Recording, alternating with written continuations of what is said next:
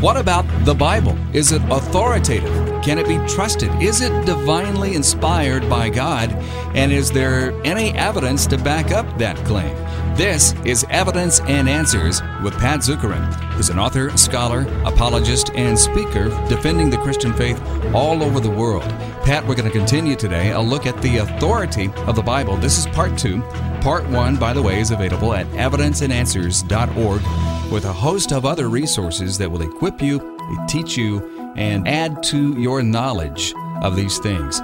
We talked about the authority of the Bible, and you gave some lines of evidence, Pat. And today we're going to get into a little more about prophecy and prophecies in other religious works, archaeology, science in the Bible, and some other things. But give us a quick review, a quick rundown of some lines of evidence that we talked about last time supporting the inspiration of the Bible. Right. The Bible is uniquely confirmed to be the Word of God. It's the only book that has the supernatural confirmation that affirms his claim to be the divinely inspired Word of God.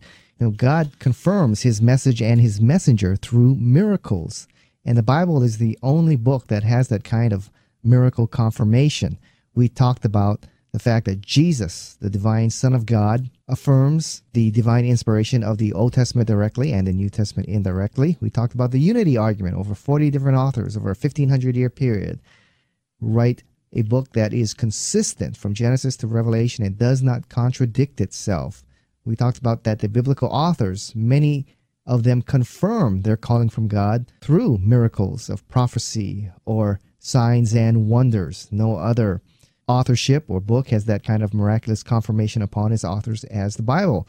And we talked about Bible prophecy, that Bible is superior to other books out there in its detail and in the number of prophecies, predictions that he makes of future events.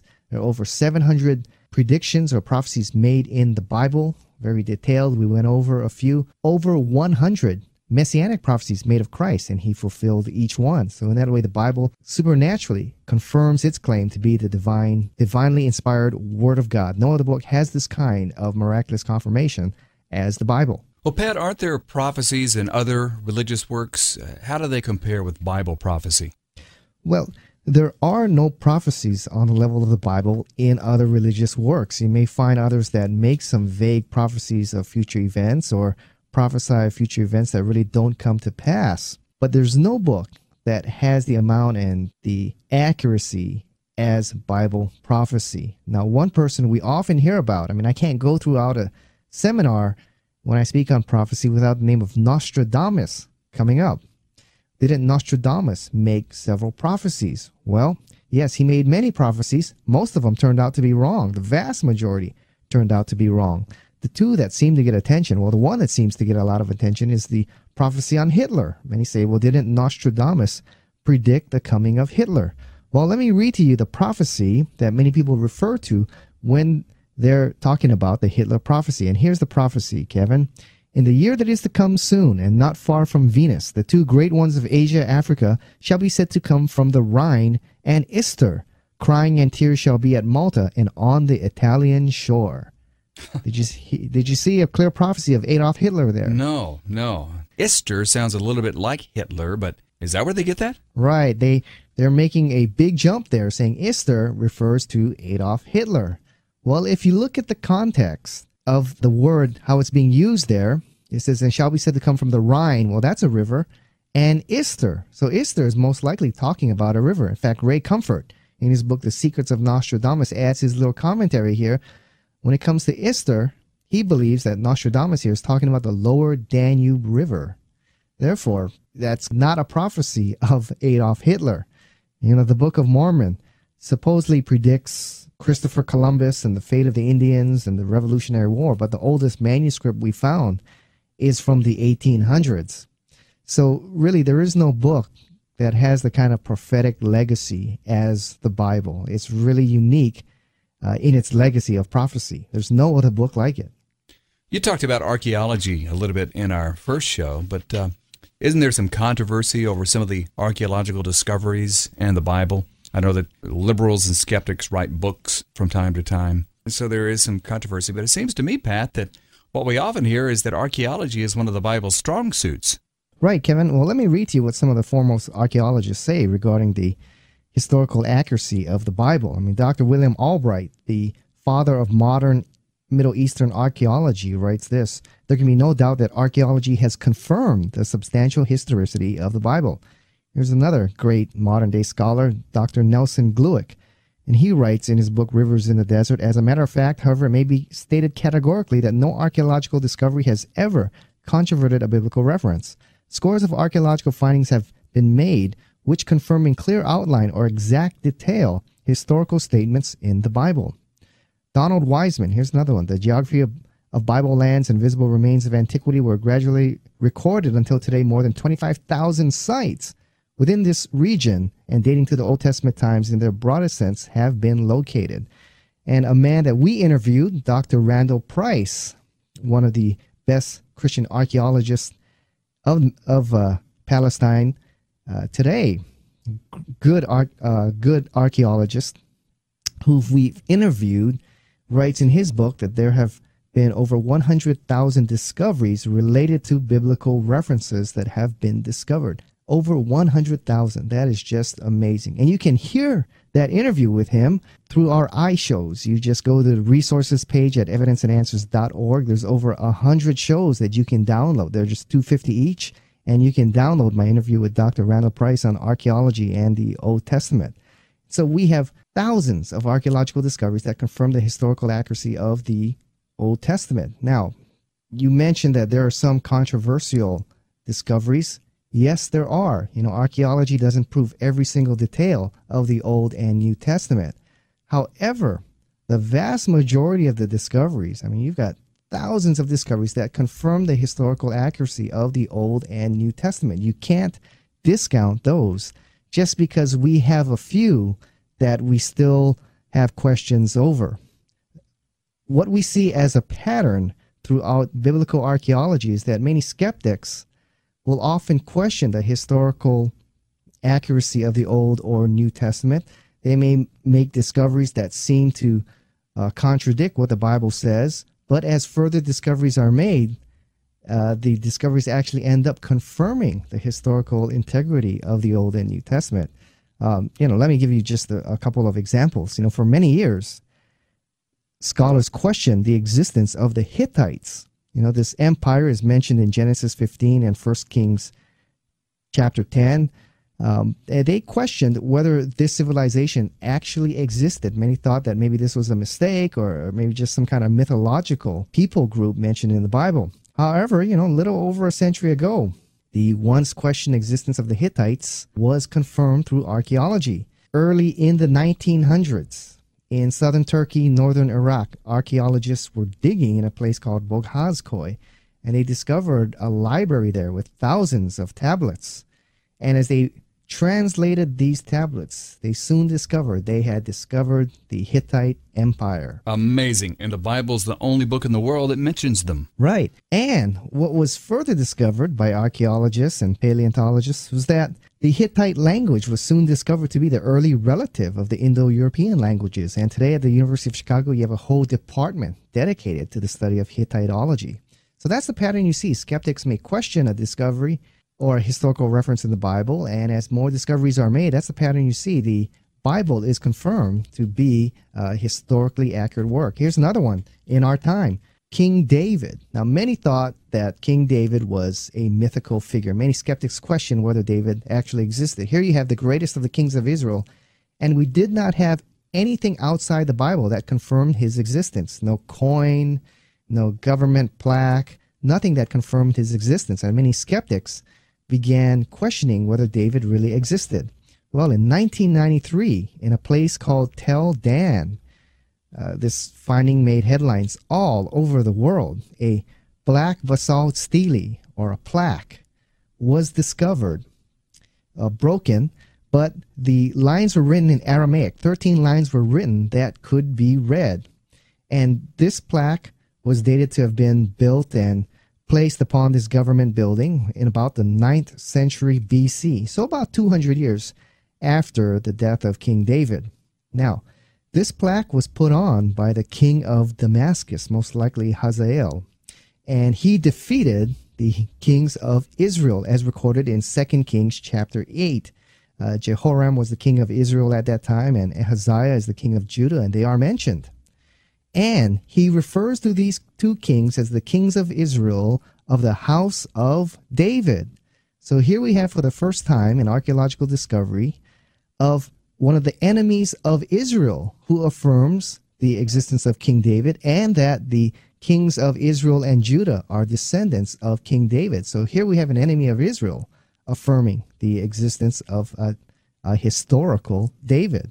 Just a few days before this recording, Pat, it was announced, less than a week ago of this recording, archaeologists have found the tomb of King Herod, another confirmation of what the New Testament teaches. And we also had that mentioned in Josephus, but there's another archaeological find that has just made headlines. Right, Kevin, and that's the pattern that we're finding.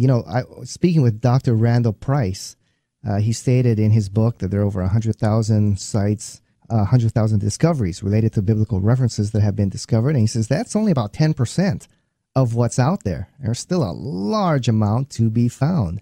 And the more and more we're discovering, the more and more we're finding just how accurate the Old and New Testament are. Another example, Luke names 32 countries, 54 cities, 9 islands without error. And so the more and more we are discovering, more and more confirmation we're having of the Old and New Testament. There's no book as ancient that has so much archaeological confirmation as the Bible. It's just an incredible book. Pat, it sounds to me like you're building a cumulative case here, that you're offering a stack of lines of evidence that, when combined, point to the Bible's inspiration. If we just had archaeology, we could say, oh, well, the Bible is just archaeologically confirmed. But when you combine that with everything else, I think the case tends to really emerge, especially what you said in the first show about the confirmation of Jesus himself, the Son of God, the Bible is the Word of God, and so on. Right. Kevin, that's a great point that you bring up. In fact, in the debate we had with the atheists, that was a great point that you pointed out. That we're not just offering one line of evidence. We're offering a cumulative case. And, the lawyers out there, or those of you that do debates, understand that when you can build a cumulative case, you build a much stronger case than if you're just arguing from one line. Another big area, Pat, is, doesn't science contradict biblical teaching? Boy, that's a big one. Hear that all the time, that science has proven the Bible to be inaccurate or actually irrelevant. However, more and more we're discovering in science actually, the Bible is consistent with what we're discovering in science. Now, one thing to understand, the Bible is not a scientific book. It doesn't tell you the makeup of atoms and doesn't talk about chemistry and all that. But when it does refer to God's creation, what it says about God's created order is indeed accurate. Let me give you a few examples from the Bible. Genesis 1:1, the Bible affirms that the universe had a beginning. Now, for about 1 or 2 centuries, science believed that the universe was eternal. However, the vast majority of scientists now adhere to what we call the Big Bang, that the universe is not eternal, that it does have a beginning. Many call this the Big Bang. Well, that's what Genesis taught, that the universe had a beginning. Along with the Big Bang, that the universe has expanded. Isaiah 42 verse 5, and the Bible teaches that the universe has expanded. That the earth is round, Isaiah chapter 40 verse 22.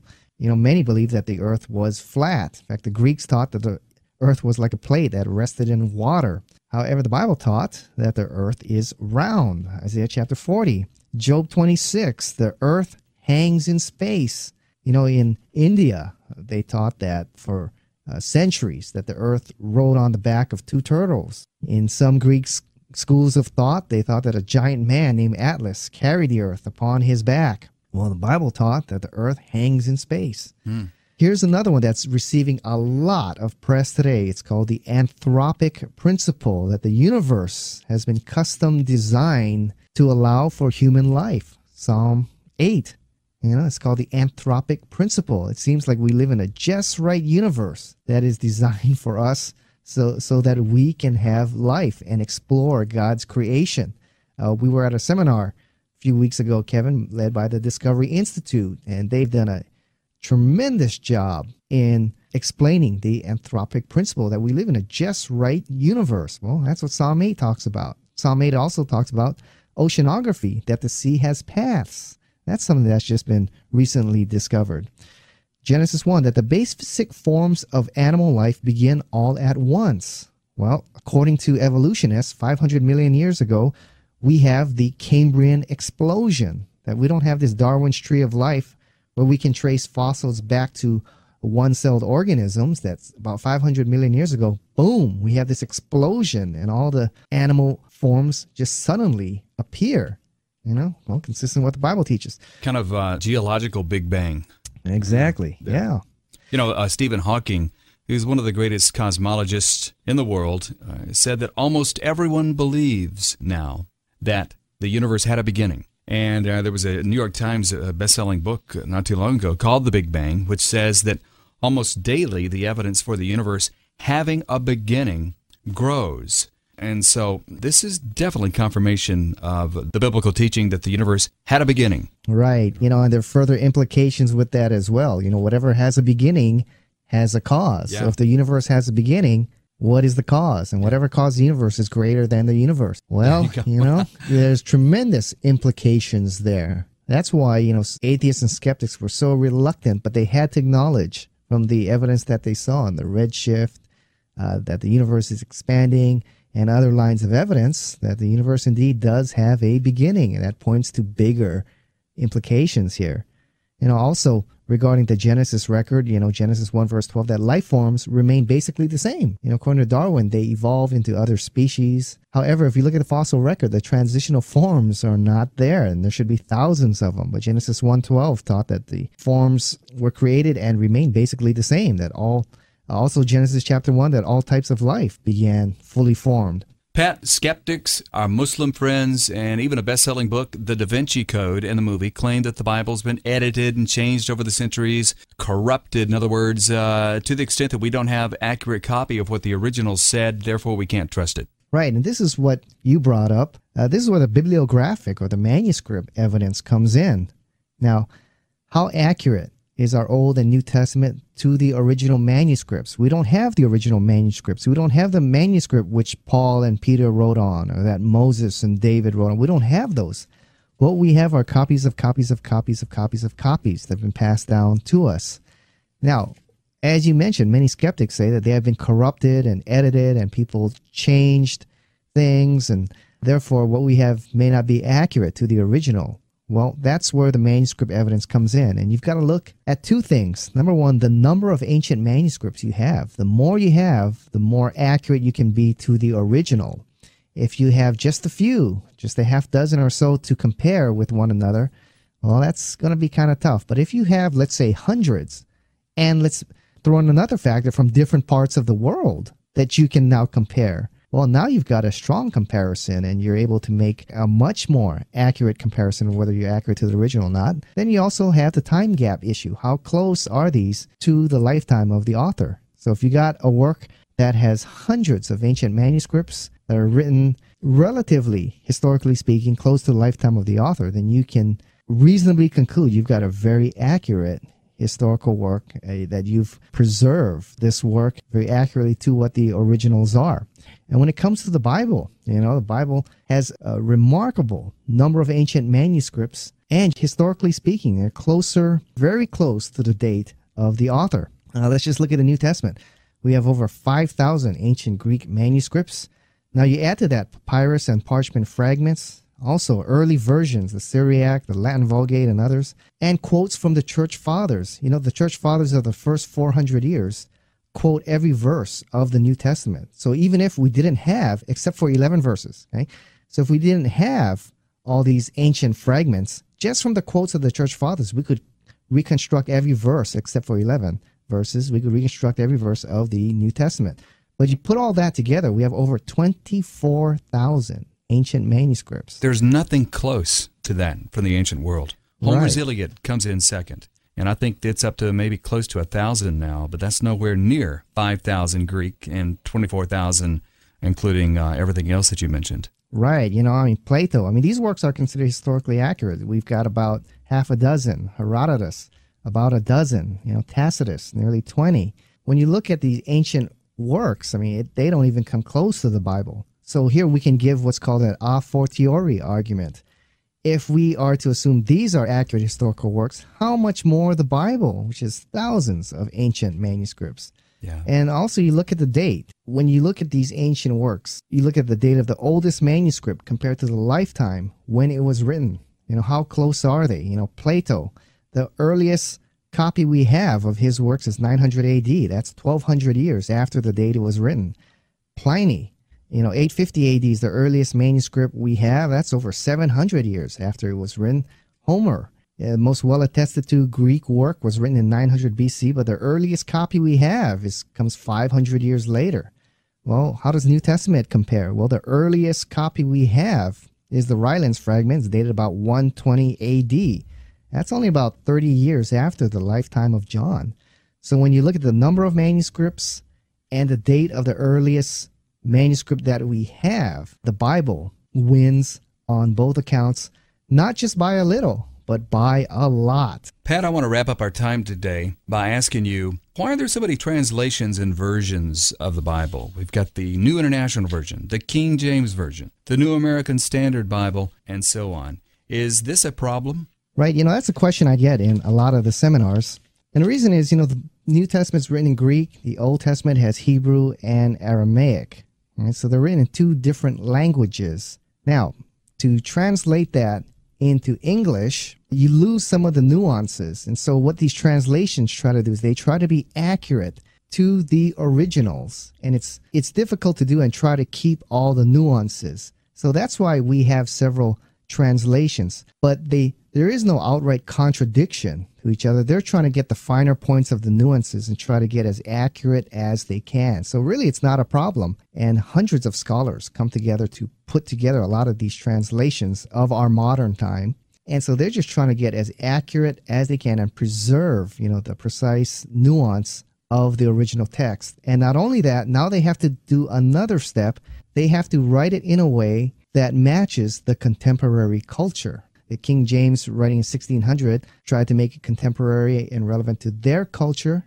The New International Version, New American Standard Version, the New Living Translation today are trying to write translations that captures the essence of what the authors are saying, but now they have to transpose it to make it the best understood for our culture today. Well, Pat, the Bible remains consistently the bestseller of all times. And while the Bible is not one book, it's 66 books, this best-selling status is a hint that there's something about this collection of books called the Bible.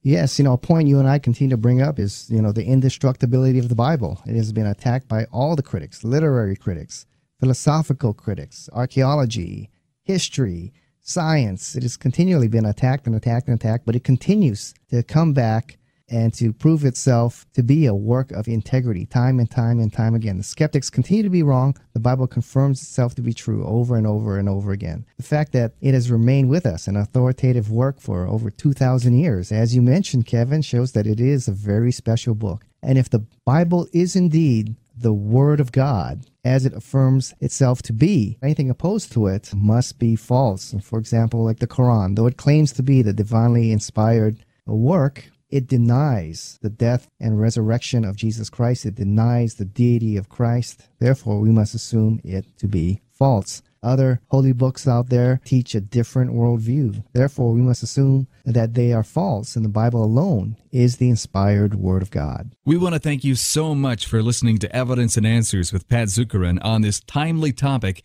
and remind you that you can get this entire series at our website, evidenceandanswers.org. That's evidenceandanswers.org. You'll find some of the best resources on presenting and defending your faith in Christ to an increasingly skeptical world at evidenceandanswers.org. World religions, atheism, the cults, the occult, apologetics, scientific and philosophical arguments for the existence of God, creation and evolution, the reliability of the Bible, archaeology and history, and the end times, to name but just a few. You'll find Pat Zukeran's interviews with leading scholars and speakers on the most crucial issues facing the church and the world. Go to evidenceandanswers.org and be equipped. Evidence and Answers is supported by you, the listener, who appreciates a program that gives good answers to good questions. Our calling is to do what the Apostle Paul did on Mars Hill in Athens. He presented and defended the gospel of Jesus Christ, and we'll help you do the same by the grace of God.